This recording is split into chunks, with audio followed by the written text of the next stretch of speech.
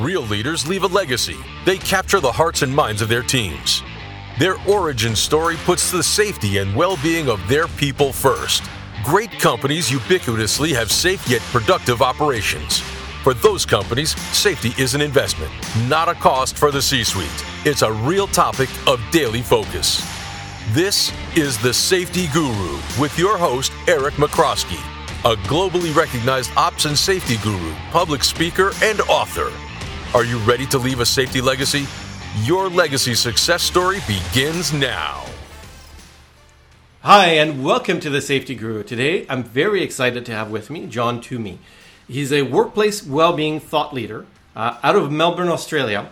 He's also the global chairperson at the Global Workplace Wellbeing Initiative, part of the Global Wellness Institute in Miami. So John, welcome to the show. Really excited to have you with me. Hey Eric, it's really good to be here. Thank you for having me on your show. Excellent. So we've got a really exciting episode, lots of themes to talk through. Why don't you start out talking about your story? How did John get into this topic in this area? Yeah, look, that's a fair question. I mean, I'm 62 years old, and I did my first seminar in a workplace in 1984 because I was actually running fitness leader courses at night, teaching people to be gym instructors, and somebody invited me to come and present at their company. Now, I've done a lot of things in my life. I worked in high-performance roles in professional football for a long time, but always had this incredible curiosity, and I've always been one of those people, if somebody gives me an answer to a question and it doesn't land for me, I've got to keep looking till I learn. Right. So that takes me to a place where I grasp things and, and understand them, complex things, and I have a skill to give it back to somebody in a simple way. So I've found my superpower of educating workforces in all areas of health and well-being, whether it be fatigue prevention, resilience, mental well-being, all those personal, self-care topics. And I've been doing a lot of that in white-collar marketplaces. And then in 2008, when the GFC hit, my business evaporated overnight. And it took me a while to find my way into a new realm, and that was through safety budgets, because they needed the sort of education that I could deliver, and I found my sweet spot because I grew up in a pub in working class area in Melbourne, and I know how to speak to guys in those realms. So that started an amazing journey that's been running for about 12 years now. Nobody goes to a pub in Melbourne. I've never seen that occur. No, never done. Never. It's amazing how many of those pubs have been turned into cafes now. Really? So we touch on fatigue. Why don't we start there in terms of the physiology of fatigue and some of the key highlights there? Because we know fatigue is in a very strong error precursor. If we're fatigued, we're more likely to make a mistake. It's being researched and documented in aviation, but lots of other spaces. So maybe let's start there. Yeah, look, it's a great place to start. And there's been so much work done really pushing and shoving companies to come up with better rostering systems. And, it's been amazing, the work. And most companies have tried really hard to do everything they can to make it as easy as possible for the worker. Where I focus on is the personal responsibility of the worker to know what creates fatigue in their universe. Right. Now, obviously, sleep is one, and everybody knows you need to get plenty of sleep and good sleep. And if you're not a good sleeper, you need to get help with it so that you can master the art of sleep. I mean, I could sleep for Australia. So we help people with that. But there's a couple of hidden ones, and probably the most significant is dehydration. And this is one that gets skimmed over time and time and time again. And to not go into too much detail around the physiology, because it takes a bit of time, but basically your body's trying to get rid of heat all the time, and it uses water to do it. Sure. It traps heat in molecules of water, and those molecules of water then end up going to your sweat glands or to your lungs. Every time you breathe out, you pass out water vapor. And all that water's coming from your bloodstream. And if your blood's not replenishing, the water level in your blood drops, your blood thickens, which then compromises the efficiency of your circulation. And as soon as that happens, you stop getting adequate blood flow to your brain. And when your brain's not getting enough blood, it's not getting enough oxygen or glucose. And the very first reflex response that your body kicks into is a yawn, because it's trying to blow off carbon dioxide and get oxygen in. And what happens with most people, when they start yawning, they go looking for something to give them a pick-me-up. So they might have a coffee or a which soda. dehydrates you more. Exactly. Or they go those energy drinks, which are even more of a disaster, and they come back to their workstation and they feel better, but that was because they walked, and the walking pushed their blood pressure up. Now, the challenge for people who are doing manual work, because they're working physically, their blood pressure is up high, so they can be getting really, really dehydrated and not get that first symptom. And eventually, the second symptom of dehydration is when you haven't fixed the problem, the body wants to get you horizontal and slow the metabolic rate to reduce heat production. And so that second symptom is sleepiness, and that's why people fall asleep at the wheel of motor vehicles. They're just dehydrated. But again, if somebody's working hard, they can crash into heat stress because they become so critically dehydrated, there's just not enough water in their body. And to give you a bit of an example of that, I was working with some guys who do road maintenance out in the north of South Australia. And sometimes in the summer out there, the temperatures hover around 50 degrees centigrade. Just a little bit warm. Very hot. Yeah. And so, and for those who are not quite sure what that would be, that's about 122, 123 degrees Fahrenheit. And so some of these guys I was working with, by 4 o'clock in the afternoon, they were so dehydrated their urine was dark orange, and they had already consumed 15 litres of water. So it's critical. And the tip I give people a tip that you should drink a litre of water for every 25 kilograms of body weight per day.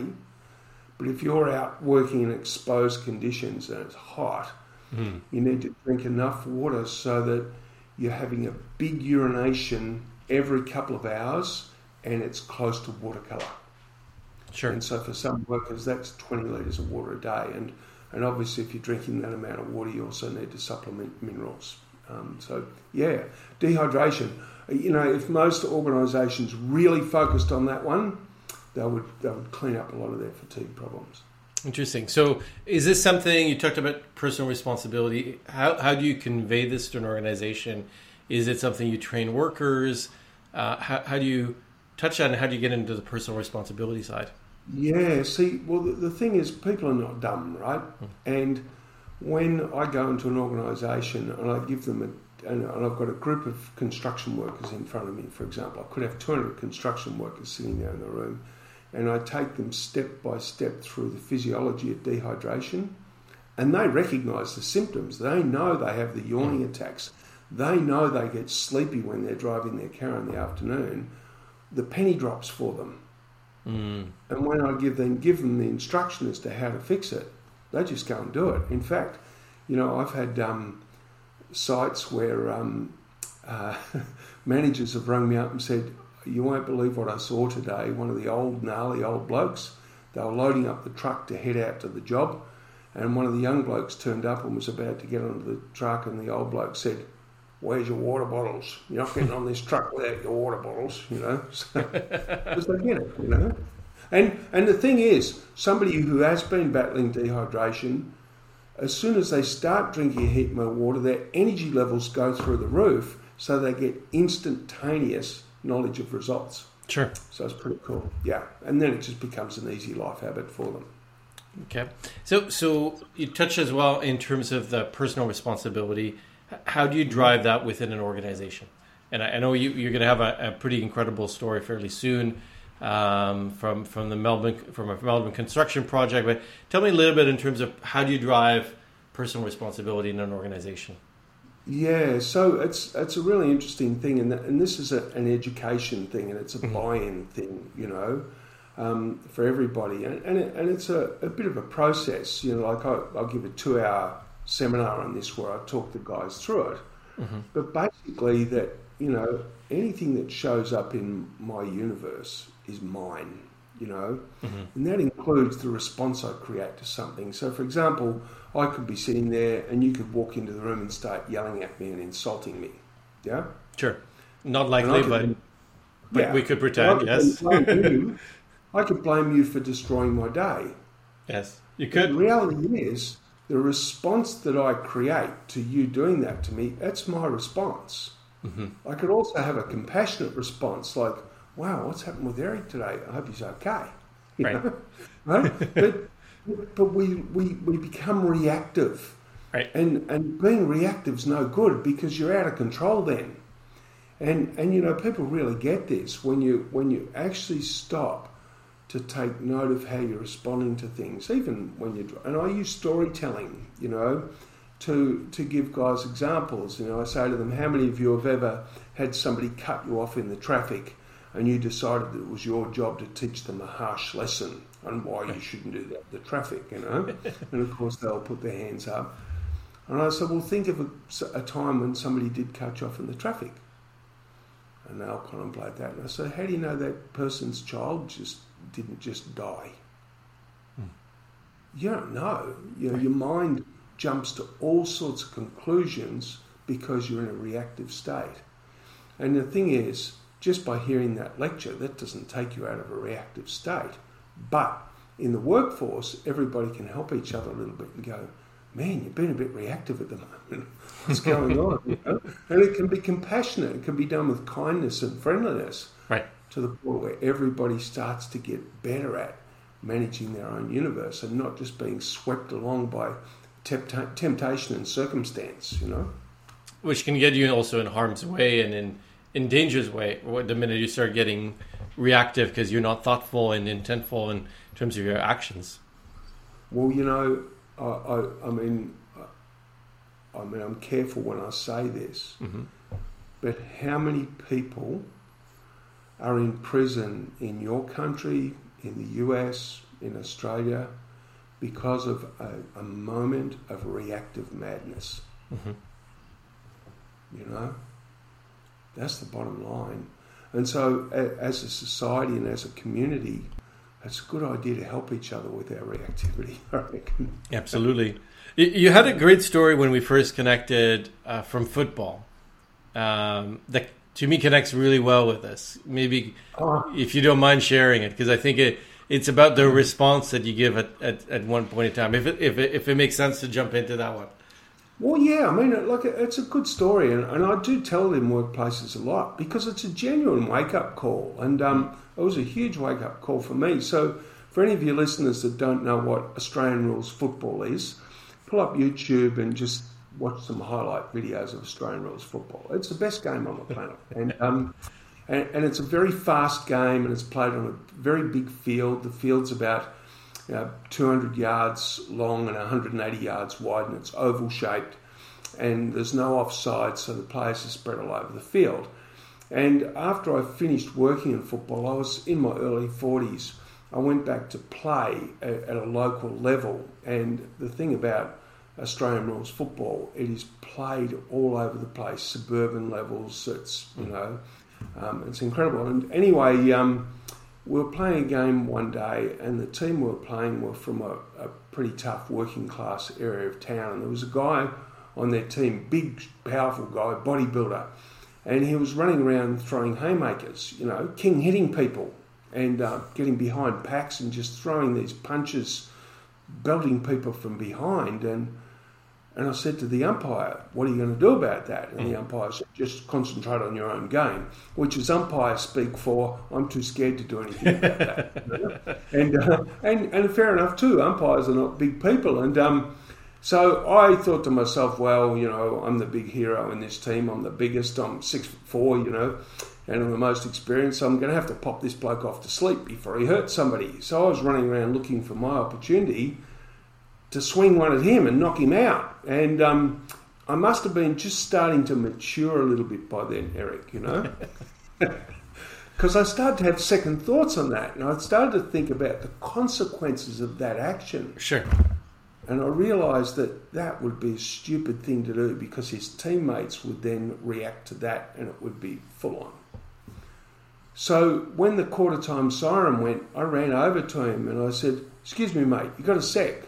Mm-hmm. And he shaped up to me, And I said, "Hey, it's okay, I just want to talk to you." And he said, "What about?" I said, "Listen, mate, you don't know me, but I'm a pretty good guy. And all my teammates, brilliant guys. Some of them are dads and their kids are here watching." And I said, "Look, I imagine you're a really good guy too, and I imagine all your teammates are really good guys. So I can't understand why you're doing what you're doing." Right. And I swear his face nearly fell off. Wow. And he looked at me and he said, "Oh, mate, I'm so sorry, mate. I can be such an idiot sometimes." I said, "Really?" He goes, "Oh, I get carried away. I can be such an idiot at times. I don't even think." I said, "Wow." I said, "Well, I'll tell you what. Put your fists away. Let's have a really good game of footy and I'll buy you beer after the game." And he goes, right. "Yeah, all right, mate." So off I trot, and all I can hear behind me is him yelling out, "Sorry, mate." Sorry, mate. So the rest of the game, we had a great game. I can't even tell you who won, but there was a few times he'd run past me and go, "Oh, well done, mate." It was just he became an encouraging person. And anyway, after the game, I was in the social rooms and he came walking through the crowd with a couple of beers and handed me one. And I said, "I was going to buy you the beer." And he said, "Oh, no, mate, I owe you the beer." And I said, "Why?" And he said, "Because I've not enjoyed a game of footy like that since I was a little kid." Oh, wow. I said, "You're kidding." And he goes, "No, it was," he goes, "I loved it out there today." And I said, "Well, you played a good game." Because I had attention on him, I saw the things he did and I was right. able to rattle off a lot of the things he'd done. And I said, "You're a pretty good player. You should play like that more often," And he goes, "Yeah, I probably should." And the conversation went quiet. And I said, "But how about that other stuff? How's that working for you?" Mm. And he said, "Yeah, no, not very good." I said, "Have you got kids?" And he said, "Oh, I've got 3. And I said, "Do you see them?" And he said, "No, I don't." And now for me, that's heartbreaking. Right. That is so heartbreaking. And I thought in that moment, what is his football club doing? Mm. Because that's what football clubs are for. Right. So I said to him, "I know a fellow who specialises in working with guys like you. Would you like some help?" Mm. And he said, "I probably need it, don't I?" And I said, "You bet you do." So I went through all the process, connected him up with my mate on the Monday, hooked him up, and about 11 months later I got a text from my mate, and the text just said, "He's seeing his kids this weekend." Oh, wow. And as I say to the guys in the seminars, not everybody who's behaving like an idiot is an idiot. Right. So there's so much care that we can take of people, and the ones who are behaving the worst, they probably need the most care. Right. And I think it's a powerful story because you could have responded fist for fist. You could have been aggressive. You were about to go down that path, just like the person who cuts you off responding, but instead you leaned in, showed care, and tried to connect with them, and obviously had a lasting impact in his life. Yeah, well, it's like I could have done it, Eric, and I would probably still be a legend at Red Hill Football Club today, but he'd be dead. Right. So I think it's a very powerful story in terms of personal responsibility and the choices that you make, but in terms of how we show care in an organization. Absolutely. This episode of the Safety Guru podcast is brought to you by Propolo Consulting, the leading safety and safety culture advisory firm. Whether you are looking to assess your safety culture, develop strategies to level up your safety performance, introduce human performance capabilities, re-energize your BBS program, enhance supervisory safety capabilities, or introduce unique safety leadership training and talent solutions, Propolo has you covered. Visit us at propolo.com.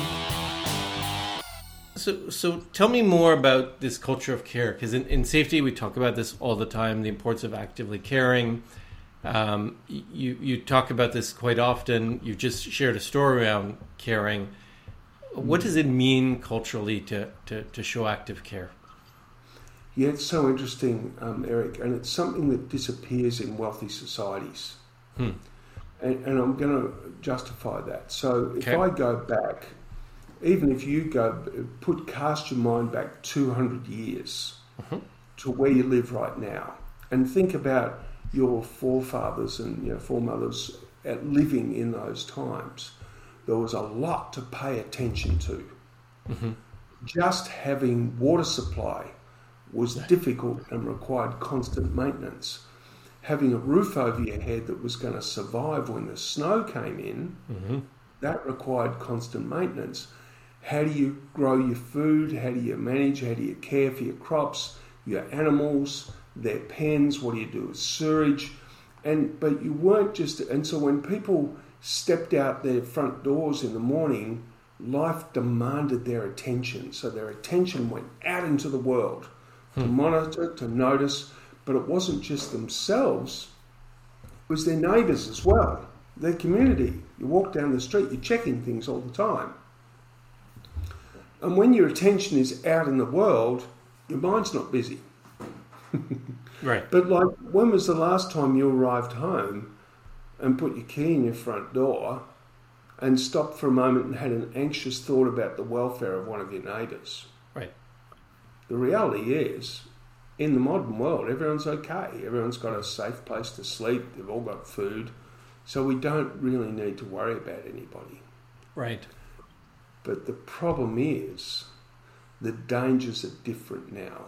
It's not the physical survival stuff. It's the survival of the self, the mental survival, the spiritual survival, I suppose. Because what's happening when life's not demanding your attention wanders. Right. And there's lots of people out there working as hard as they can to seduce it. And probably the biggest master of seduction in the blue-collar industry are the betting apps, the gambling apps. Sure. And see, the thing is, when I was growing up in Collingwood, if you wanted to place a bet, you had to walk out the door, walk down the street, round the corner to go into the betting shop. So everybody knew you were having a bet, and if they got close enough, they could see how much you were betting. But the reality is, you could have placed a bet while I've been talking, and no one would know, you know. So there's all these things, and Shaquille O'Neal and all these other luminaries are, getting paid huge amounts of money to seduce young men and young women into gambling, you know. And the problem is, they get themselves into trouble, and then they try to hide it. And so now they're living life, all their attention's back in their mind, gnawing over their regret for their losses and how they're going to get out of it and how they're going to hide the problem from their partner or whatever. And so they're stepping onto a work site and none of their attention is on what's going on around them. Right. Which then gets you at higher risk of an accident because your attention's not on the task in front of you, it's distracted. Yeah. And even if you haven't succumbed to any of those things, most people in the modern world, most of their attention is on themselves. They become very self-absorbed. Then they're focused on my rights, my rights, my rights. But we actually all have obligations as well. Right. You know? And so what I've been teaching workforces to do is to relearn how to live in a more virtuous way. Now, I'm not talking about being religious here. I'm talking about bringing kindness back as one of your tools of life, bringing back encouraging others, acknowledging others, being grateful, practicing all of these things. Because what happens is, you see, if I walk up to you and I'm really kind to you, I'm likely to reciprocate. But I feel good about who I am. Right.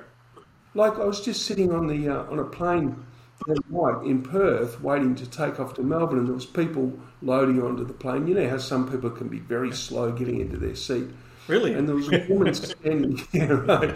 I think it should be a subject at school, actually, how to get on a plane and get off the plane. But anyway, this woman was standing next to me, and I could feel her frustration rising. Sure. And she was obviously tired. It was the end of the day, and I could really feel her start to get really agitated. Mm-hmm. And I just looked at her and I said to her, "That is such a beautiful blouse that you've got on." And it was a beautiful blouse. And she goes, "Oh, thank you." I said, "It's your favourite, isn't it?" And she goes, "Yeah, it is. Yeah, I really love it." And she chipped immediately, right? And the guy next to me, who runs all the Indigenous employment affairs for a company that's got 8,000 employees, he just nudged me and he goes, "That was really cool. I saw what you did there." And it was like, and see, then I feel good. She's calmed down. Right. She feels better. But when we do those things for others, yes, we give them something beautiful, but we can't escape the fact that our own self-acceptance rises a little bit. And most people who've got mental health conditions, they've been in big-time self-degradation for a long time.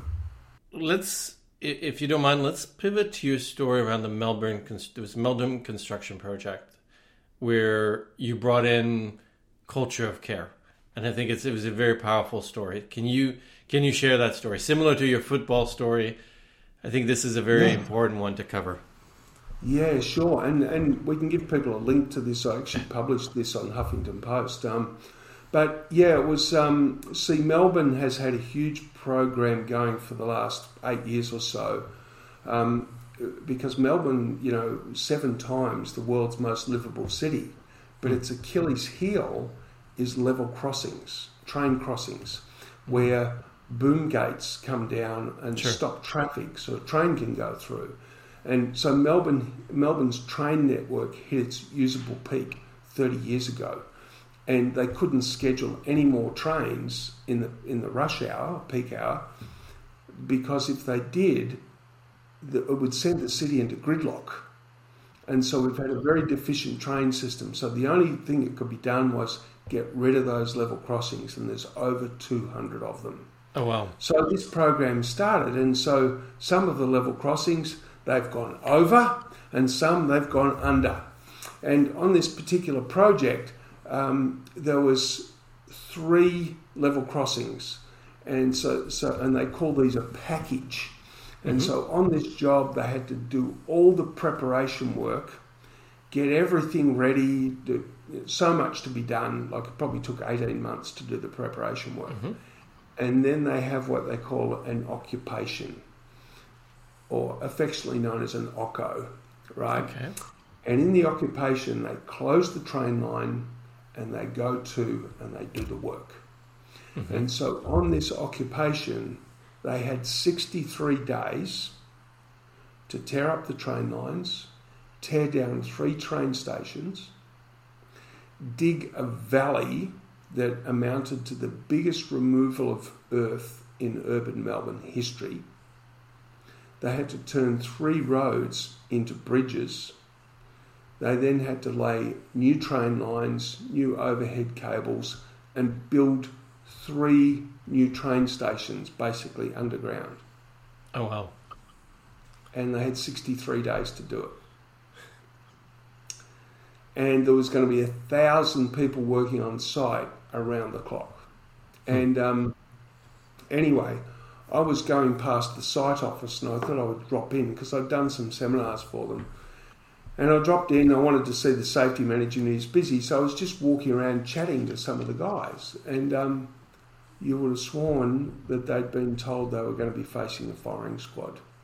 They were anxious, they were stressed, they were agitated, very reactive.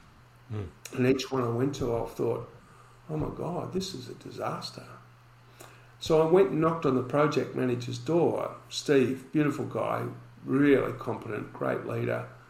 And he looked up and he said, "Oh, John, come in." So I walked in and he said, "What's going on?" I said, "Steve, somebody's going to die on this project." And he looked at me and he said, "You think?" And I said, "I'll bet money on it." And he said, "Why?" I said, "Because they're all so stressed out there. You can't go into this project with them like that." And he said, "Yeah, I know. What can we do?" And I said, "You need to get them in a room next week. I want to talk to them." So we got hundreds of guys in, and I got up and had to talk to them. And I talked to them about what makes a great city. And, and really the fundamental, the skeleton and the circulatory system of a great city is its infrastructure. And we talked about roads, and we talked about sewage and electricity, and then we talked about train lines. And then I talked about how Melbourne's arteries are blocked because of these level crossings. And the vital nature of this work was to unclog the arteries of Melbourne. So I then started to paint the picture of what things were going to look like when these guys finished their job. And I said, all those people who are stuck in commuter traffic in the mornings, they'll be able to get on the train. And they'll get a seat on the train because they'll be able to run trains from the major destinations every 2 or 3 minutes during rush hour. I said, that means they're going to get to work quicker. They'll be more refreshed. They might have been able to knock off some work on the train. I said they'll get home quicker and they'll be home earlier, which means they get to spend more time with their kids. It means that they get to get more involved in the community sports clubs, so more adults nurturing more kids. And that creates for more stable families. And I just kept painting this picture. Sure. And those kids are going to be able to grow up and live in that area and raise their families as well. And it's going to create this beautiful, amazing city of incredible communities because people have got more time and they're not stressed and they're able to move around the city more quickly. And I said, so you guys are laying the foundation for one of the most incredible cities the world will ever see. Now, it took me an hour to paint that picture and take them on that journey, But by the end of it, they were all up on their feet, like, can we start now? They were excited. They were like, wow, and they were so filled with purpose, Anyway, the project started, away it went. It became the biggest tourist attraction in Melbourne for the next couple of months. There was people queued up 5 deep around the fence watching the project. There was not a single accident. There was not an hour lost for anything. And the only 2 complaints were 2 slightly negative tweets about the bus service that was replacing the trains. and they completed it in 61 and a half days under budget. Wow. And it's all by painting a picture of purpose, creating pride in the work, in terms of driving that impact. Very powerful stories. In the last little bit, you've talked to us about 3 of the main drivers of injuries. Stress, you've talked about fatigue, and you've talked about distractions. And all bring themes and ideas from well-being, but that ultimately impact recordable injuries, that ultimately impact serious incidents, because we know that those 3 drivers are 3 very important drivers of safety outcomes. So really cool ideas, principles here. I'd love to pivot to your book. You've published a book, In It for the Long Haul. Tell me a little bit about the book, the story, and why somebody should pick it up on Amazon or whichever retailer you use. Yes. Actually, I just sell it off my website, actually. Okay. But it's, look, it's really interesting. In Australia, we call it FIFO. So it's fly in, fly out. But there's remote work sites all over the world. And you said it earlier, Eric, there's oil and gas platforms all over the world. And, the mines up in the north of Canada and, remote mines in South America and Africa. And, people are leaving home, going away for a specified period of time and working remotely, living in camps, and then going home again for a period of time. Yep. And it's become really significant in the last 30, 40 years as the world's demanded more resources. Sure. And But, people have been going away from home to work for a very long time. As I say to the FIFO workers, when you fly across Australia, if you look out the window of the plane, you see that there's roads down there. Have you ever asked yourself how those roads got there and who did that, But anyway, what's been happening here in Australia, there's a lot of suicides on FIFO work sites, and there's a lot of relationship breakdowns, and there's a lot of stress and mental illness and that sort of thing. And I'd been travelling out there delivering seminars, and I knew the lay of the land, and my life as well. Prior to COVID, I was travelling 240 days of the year around Australia to North America, and I was living out of a suitcase. I know what it's like to be away from home. And anyway, I heard about another suicide, and I just thought, man, I've got to do something. And I ran a survey, and it was amazing. Like 60% of the workers who responded to the survey said they went out to start their FIFO role with no plan. It was amazing, Wow. And so I thought, I know how to do this. And so I wrote a book. It's a 250-odd page book. And I wrote about all of the things that come into play to teach these guys and their families how to really master the skill of being a successful FIFO worker, to turn it into something really, really good, because they get paid a lot of money.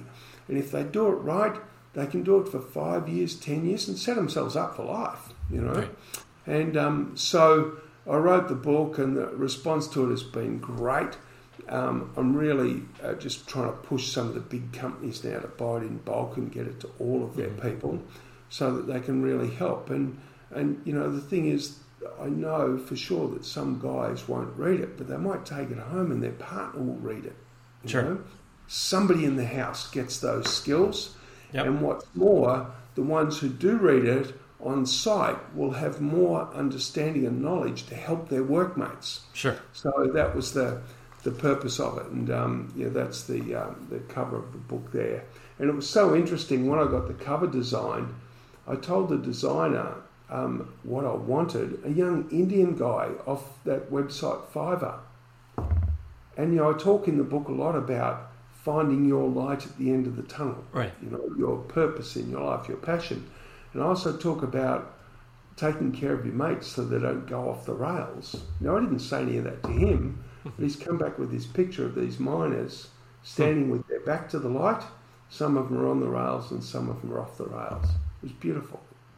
Very cool. So, John, thank you so much for joining us. I think you've shared some very interesting, provocative ideas, again, against at least 3 key drivers of serious injuries that I can think of. If somebody wants to get in touch with you, talk about these themes and how do you bring well-being, how do you bring some of these concepts to the workplace, how can they get in touch with you? Yeah, certainly, mate. I'm easy to find on LinkedIn. And also my website is wideawakewellness.com.au for Australia. Perfect. And there's lots of resources there, and I'm more than happy to connect in with somebody and have a bit of a chat if they want, because at the end of the day, this is about, my whole mission in life is making sure that every kid on the planet has a good life. That means mum and dad coming home from work and coming home from work in a good mood, feeling good, Very powerful. And remember those stories you shared. I think they're very powerful. The football story, the Melbourne construction project, and then the lady who was getting frustrated, agitated on the plane. I think we can all think about some additional ways to bring some acts of kindness and care for others. So appreciate you sharing those stories. Thank you again for joining us. Hey, thank you, Eric. It's been really cool, and you do great work, mate. Thank you. Thank you. Thank you for listening to The Safety Guru on C-Suite Radio. Leave a legacy. Distinguish yourself from the pack. Grow your success. Capture the hearts and minds of your teams. Elevate your safety. Like every successful athlete, top leaders continuously invest in their safety leadership with an expert coach to boost safety performance. Begin your journey at execsafetycoach.com. Come back in 2 weeks for the next episode with your host, Eric McCrowski. This podcast is powered by Propolo Consulting.